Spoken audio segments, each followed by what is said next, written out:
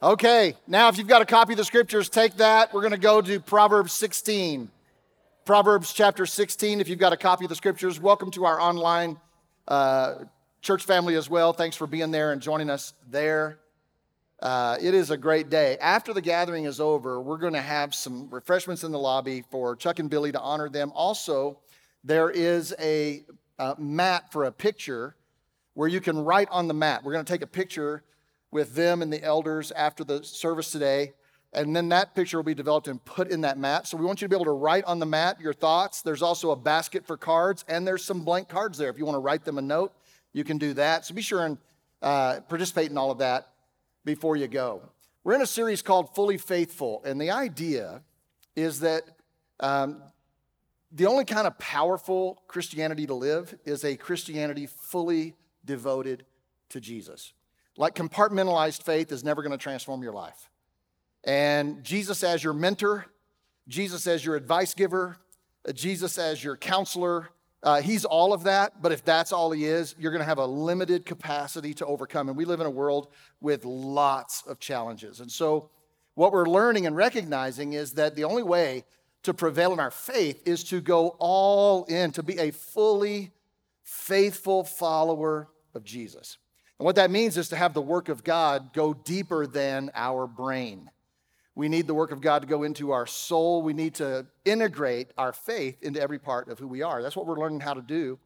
And we're practicing that through one theme verse in this conversation and then walking through a passage in Proverbs 16. So if you are willing and able to stand for the reading of God's word, we will read these passages and then we're going to dive right in here and continue to move forward. Now, John 6:29, you shouldn't have to turn there. My goal is for you to memorize that verse.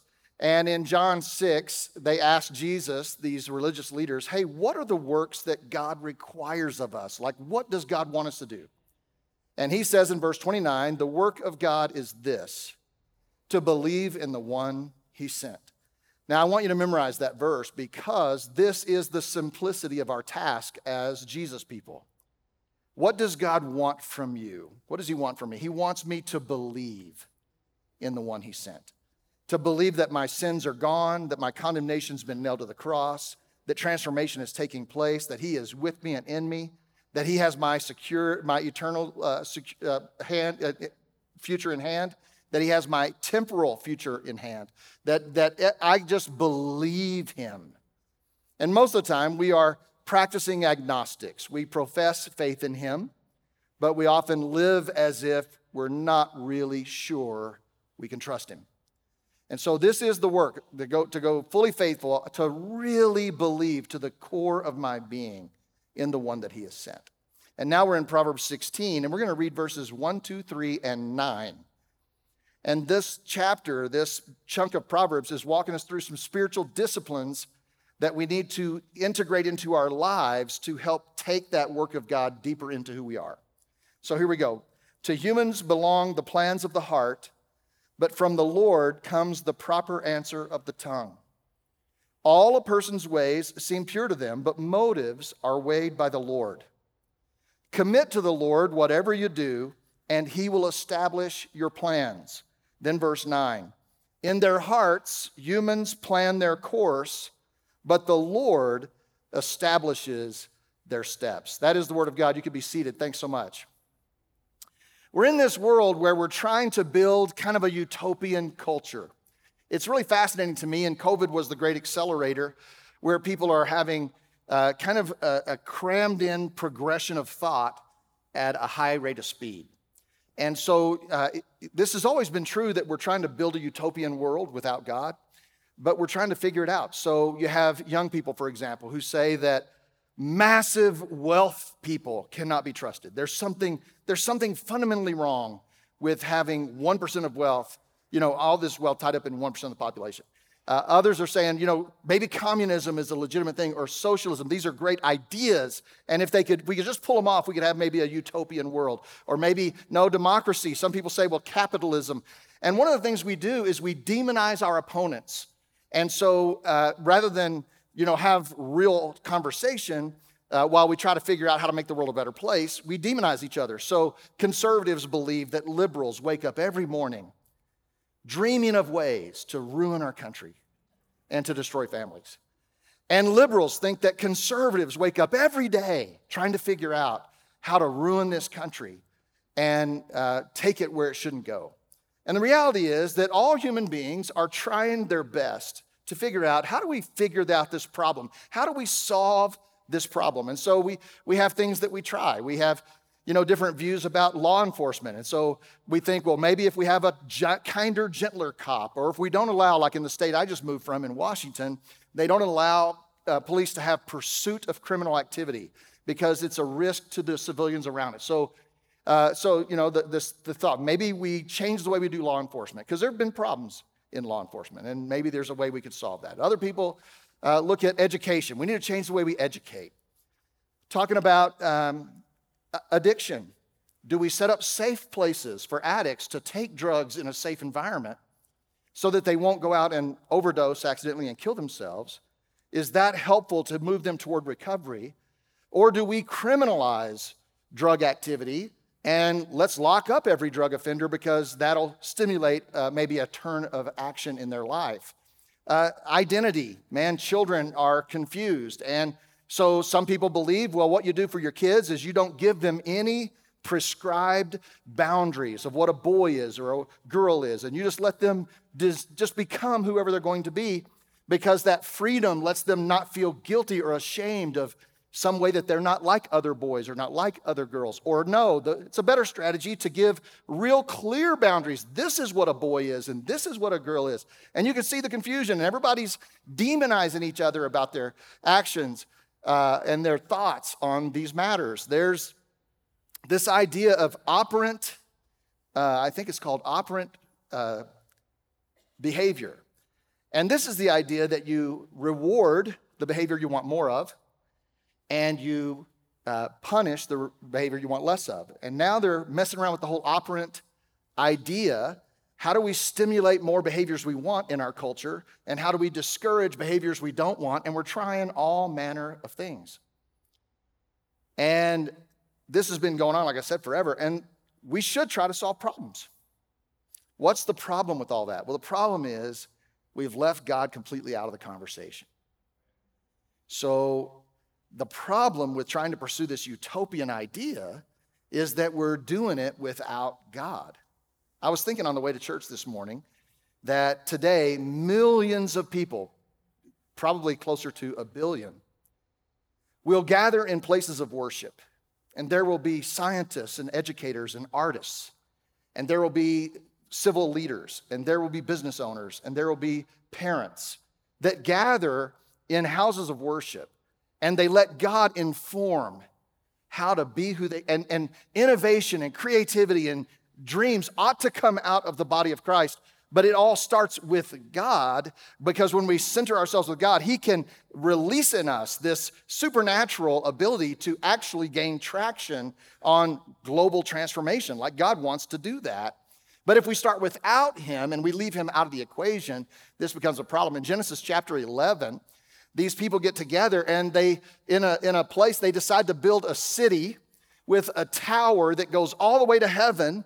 And they said, let's build this city, verse 4 of Genesis 11. Let's build this city and build a tower so that we will never be scattered across the earth and disconnected from each other. And God, of course, says, whoa, whoa, whoa, whoa. And if you read that chapter, God says, if they accomplish this, nothing will be impossible for them. Is God against innovation, problem solving, ideas? No, He's against them doing that without Him. And rather than flowing from Him, it's flowing from itself. I don't know if you've ever read the Humanist Manifesto. The Humanist Manifesto is a fascinating document. And if you're anywhere north of 30 years old, you should read the Humanist Manifesto, 15 tenets of their faith. And it tells you basically how our children have been educated. And it's a way of seeing the world, and a way of thinking about problem solving, a way of thinking about human potential. If we could just actualize all the human potential, we could solve all the problems in the world. And the answer is not really, because the problem with every governance system, the problem with every idea is that it's handled by humans. And we need God in the middle of that. So Genesis 11, God scatters them, confuses their language. It's called the Tower of Babel because their languages are confused.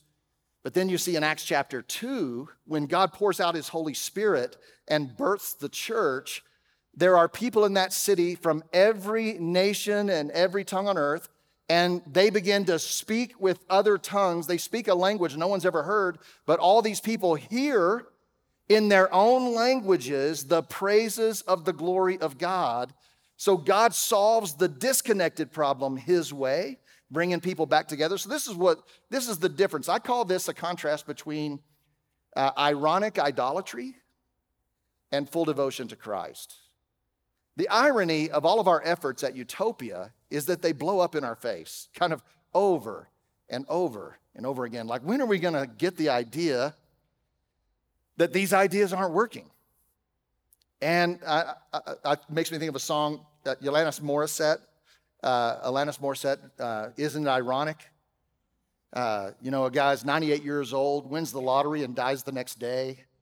You have 10,000 spoons when all you need is a knife. She says, I met the man of my dreams and then met his beautiful wife. Isn't it ironic? And the irony is that as we trust in human capacity, as we try to solve all of our problems without God, what it reveals is this missed it that much irony, sometimes missed it that much, because we are not starting with God. And confession time, let's all tell the truth, shame the devil.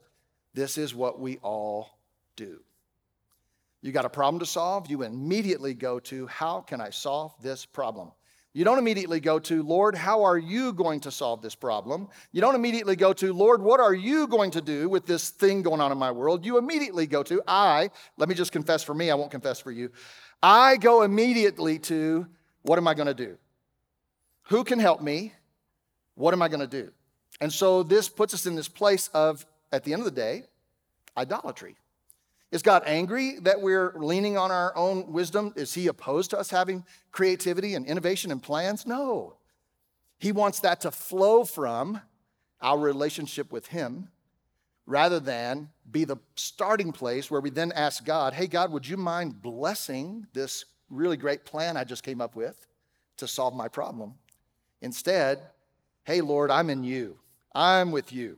I trust you. Now, Lord, release by your Holy Spirit creativity, bring around me the people I need, show me the path to the resources I need. Lord, you lead me. That's faith in Christ versus this deal. So here's the big idea for today. Your heart only has room for one God. We've been, as we go through these spiritual disciplines, and a reminder, a spiritual discipline it's not just you cranking up your willpower and doing better. It's a spiritual discipline. It's a discipline of the Spirit where you're saying, hey, Lord, I'm going to pay attention to this. Holy Spirit, help me to move this direction. And so we started with the spiritual discipline of alignment, where Proverbs 16:1 says, to humans belong the plans of the heart, but from the Lord comes the proper answer. So, Lord, I have these plans in my heart, but I want to align them with your proper answer. So the spiritual discipline of alignment. The second one was the spiritual discipline of motivation, of motive, of singular motive. Because he says, all of a person's ways seem pure to them, but motives are weighed by God. So I need a singular motive. Which one do I need? I need the singular motive of Jesus. I do always that which pleases the Father. So a disciple of Jesus says, I got one motive. And that motive is, I want to walk with God. I want to please the Father. And I want the Father to live his life in me and through me. This changes the way you approach everything. Now, I don't know, it's a long kind of introduction, and I hope I haven't lost you, but here's what I want you to know. Your impulse from birth is to solve your problems without God. It's just your impulse. And at the end of the day, that's idolatry. God is not, you look at the first commandment. You shall have no other gods before me. Now, that doesn't mean that you can have other gods, they just can't go first. It means you shall have no other gods in my presence, like no other gods. And we know that there are no other gods. No capital G gods, there's only one. But there are lots of lowercase g gods. And you know what your gods are by what you look to when you're afraid. Who do you call when you get the crisis news? Is where do you look? Where do you look to for solutions? What calms you down when you are anxious?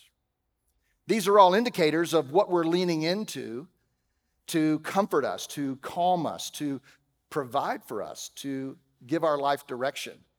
Am I a better person if I make a certain wage? Am I a better person if I win versus lose? Am I a better person if I'm liked rather than alone? And you have all these matrices that you're measuring your sense of self, and they're all going to mislead you unless they flow out of, I am a blood-bought son or daughter of the living God, deeply loved by God, known by name, redeemed by His grace, anchored in His work in my life, and He is my life. And so this is where we have to get, because a Christianity without that doesn't produce the fruit, the guidance, the power, the transformation that you're longing for. And so a lot of Christians just keep banging around clumsily, frustrated, because we won't root in this simple, singular place. So today, my heart only has room for one God, and it shall be Him. So this is going to be a monumental decision we have to make and learn how to walk there. So let's go back to the verses, verse 3 of Proverbs 16 and verse 9. Commit to the Lord whatever you do. So we're talking about the spiritual discipline of commitment. The spiritual discipline of commitment.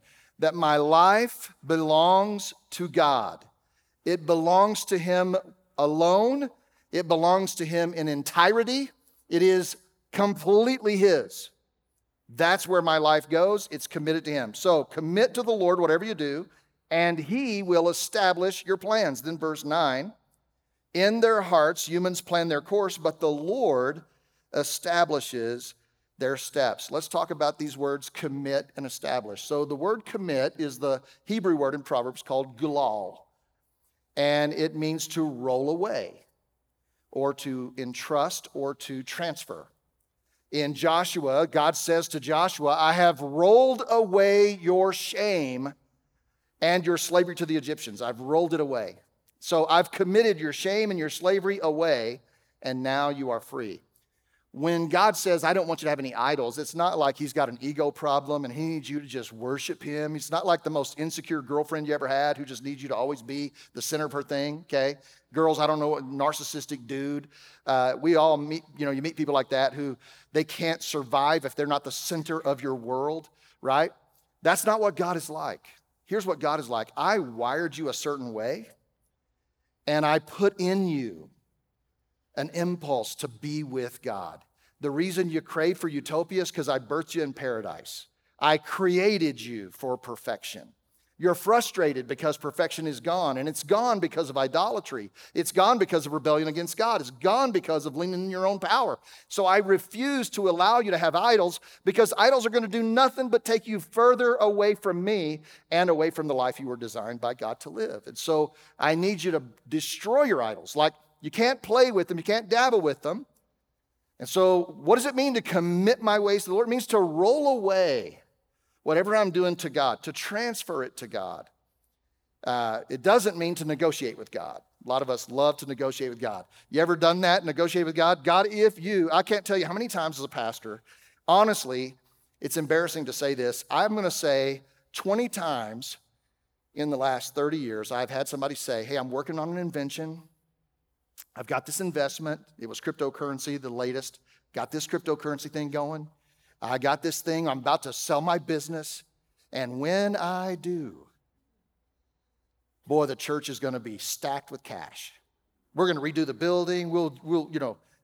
And I know they're negotiating with God. And they're hoping I'll join in on the negotiation, right?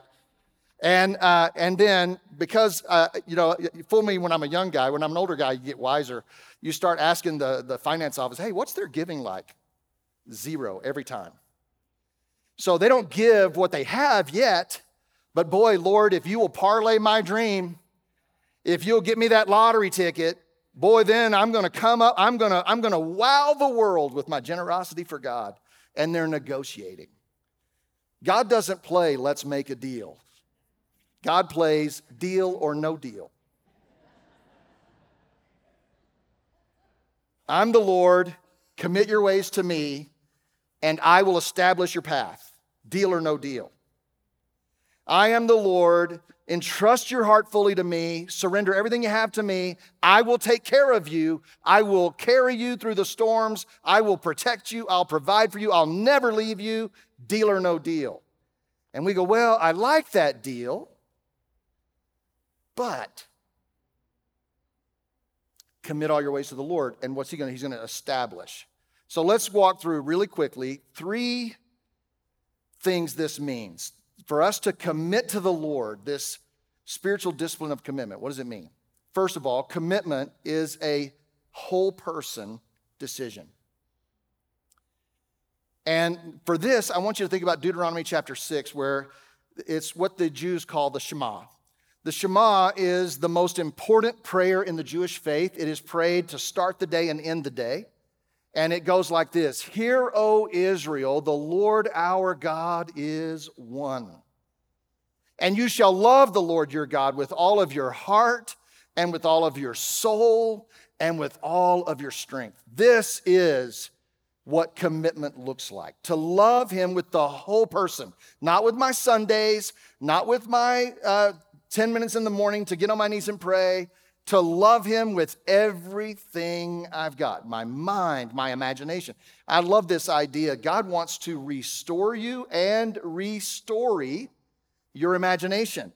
Because what happens is you go through life and you have a narrative you're telling yourself about how you got there. And you have a narrative about where God was and all that. And you got a narrative about whether you're a victim or whether you're responsible. And you've got a narrative about what your future is. And these narratives drive your behaviors. And God says, hey, I want to restore you back to original condition. I want to transform you.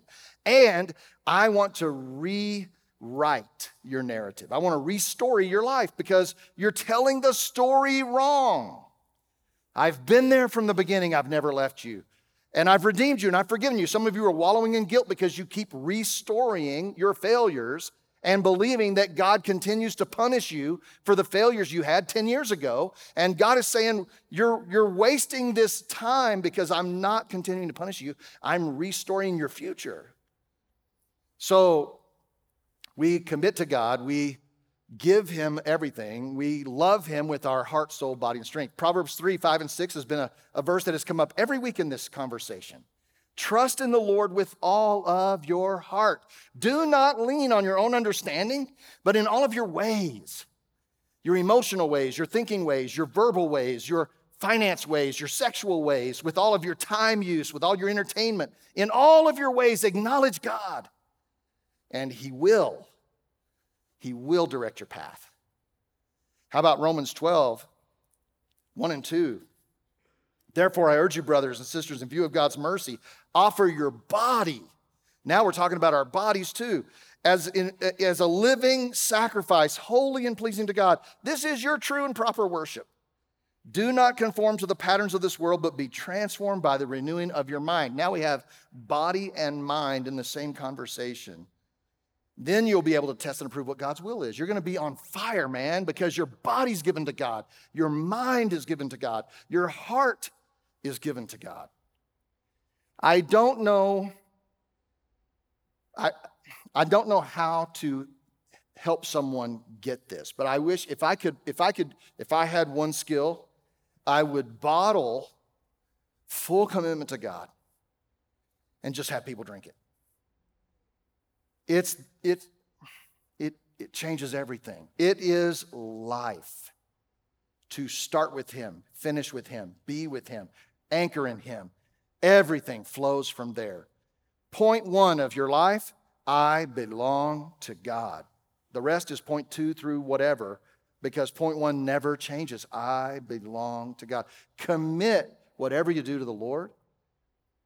Okay? Commit to the Lord. So commitment is a whole person. It is not compartmentalized. It's your thoughts, your words, your actions, your emotions. It's your time, it's your money, it's your family, it's your marriage or relationships. All of it. It's the whole deal. Rolled over to God, placed in God's lap. entrusted to God. See the difference there between I'm worried about my ex, I'm worried about my house, I'm worried about money, I'm worried about my financial future, I'm worried that my kids will ever go to school, I'm worried that I'm going to make the team, I'm worried that I'm going to meet the right person, I'm worried that this divorce has labeled me for the rest of my life. Entrust all that to God, like give it to God. Roll it over to God and entrust it to Him. And what's He going to do? He's going to establish your path. So establish is to pre-plan in advance, to firm up, to make permanent. So God's going to take care of that for you as you do this devotion. So commitment number one is that it's a whole body thing. Now, second, it's an every action adventure. So commit whatever you do to the Lord. So we're talking about every action, whatever you do. Now, this is helpful in a lot of fronts because I have this graphic in my head all the time now as I talk to people because we do have so much stress in our world. I mean, please tell me I'm not the only one that is like slamming into waves of stress and issues. And the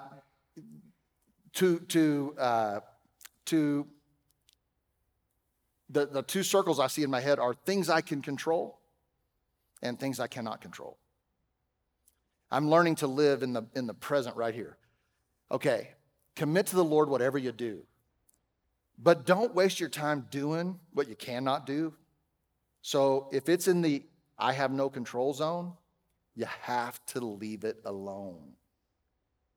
Imagine your world if all you focused on was the things you actually could control. And then you commit that to the Lord and start to actually put action to the areas where you can actually make a difference.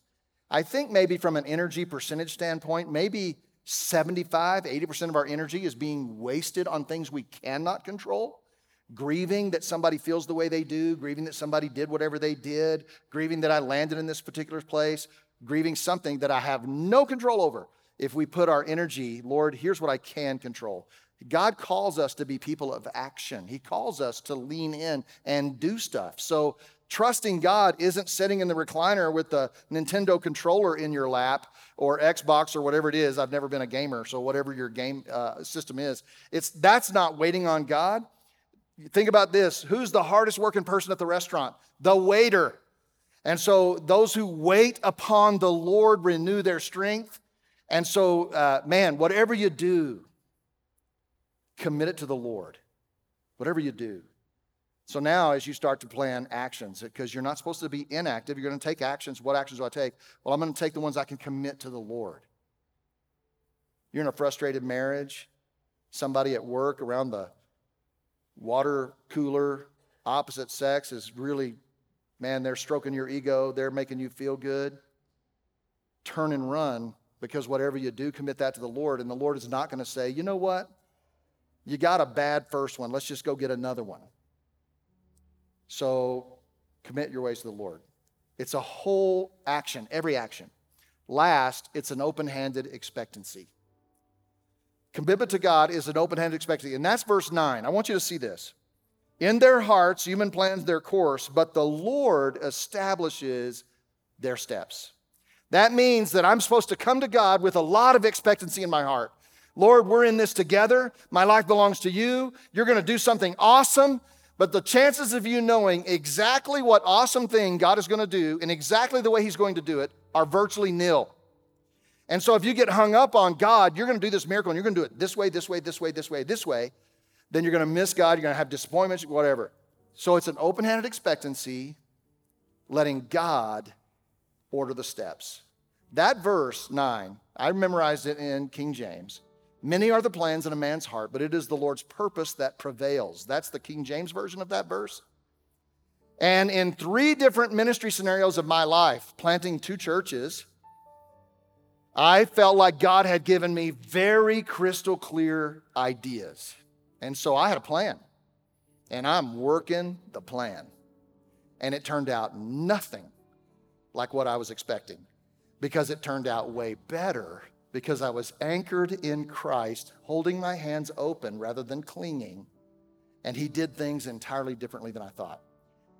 Think about Moses believes that his life was spared. All the children, boys, were supposed to be killed. He grows up believing my life was spared so that I could deliver the Jews from the Egyptians. I've been given this place of prominence in the palace.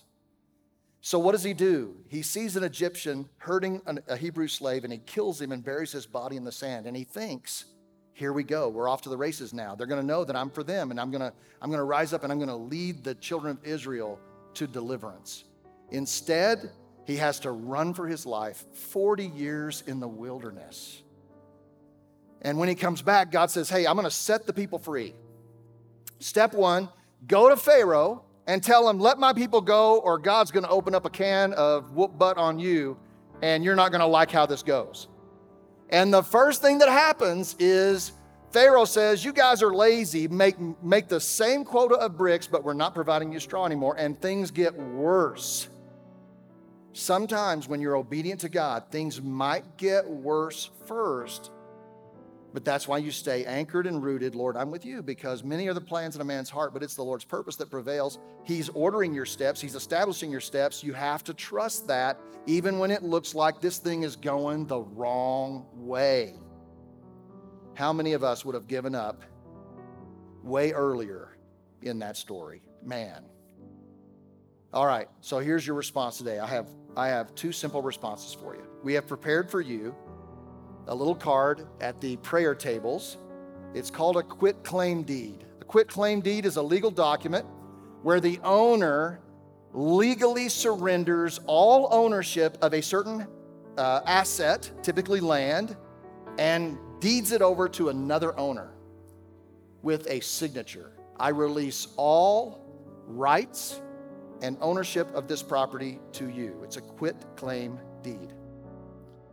And I want you to pray about today, quitclaim deeding your life to God.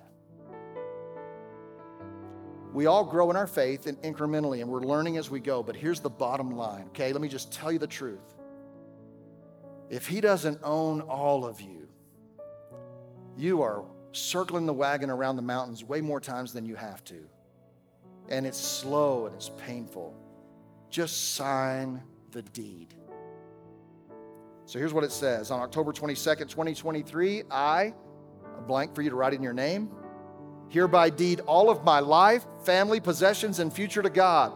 I no longer own any of it and will operate as a steward of the Lord who now owns it all. This is step one to the most powerful life you've ever lived. Give your life entirely to God. Repentance is a word we don't like, but it's a beautiful word. It's a powerful word. It just means to stop going this way, to turn around and go this way. And so repentance is the starting point for all of this. Lord, I repent for my ironic idolatry. I repent that I think my ideas are better than yours. I repent that I keep leaning into my own solutions. I repent that I keep looking for my own answers. I repent that you're the last resort. I guess all I can do is pray now. I repent that you're my last resort instead of my anchor. I repent for all of that, and I repent for owning my life. I repent for thinking it's mine.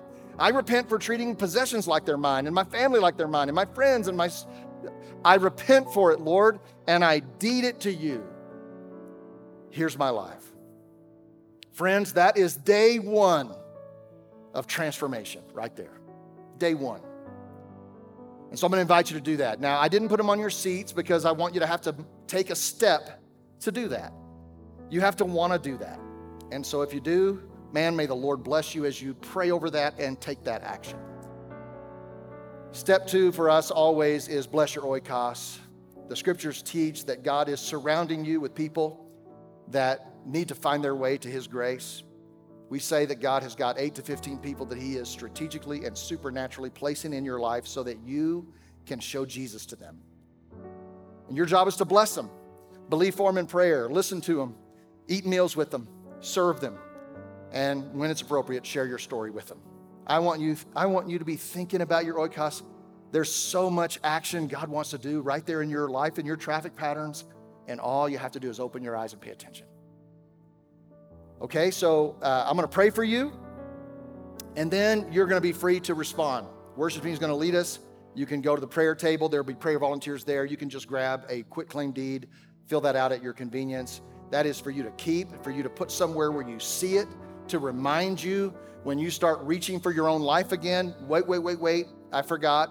I deeded everything to God. Lord, what would you have me do? I have a singular motive. I want to do that which pleases the Father. I want the spiritual discipline of commitment. Holy Spirit, help me stay committed to that place. My life is not my own. Okay? Let's pray. Lord, I'm profoundly grateful for your grace. And I pray, Lord, forgive me, and it's an ongoing thing. I'm going to have to ask this prayer many, many times for the rest of my life. Forgive me for taking the steering wheel back in my life. Forgive me for taking ownership back. Forgive me for treating things, people, scenarios, anxiety, and issues as if I owned them. Forgive me for being the global operations director or the GOD in my own life. I want to surrender all of it to you. So, Lord, I ask you, would you take my life in your hands? Would you own it? Would you possess it? Would you fill it? I roll away my plans and dreams into your lap. I entrust all that I commit to. I entrust all that I'm doing, all that I'm thinking and hoping to you. And I ask you to prepare it and establish it and achieve it and grow it and be with me every step of the way. Lord, would you help us? We love you and we want to love you more. Teach us what it means to believe in the one you have sent. We pray this in Jesus' powerful name. Amen.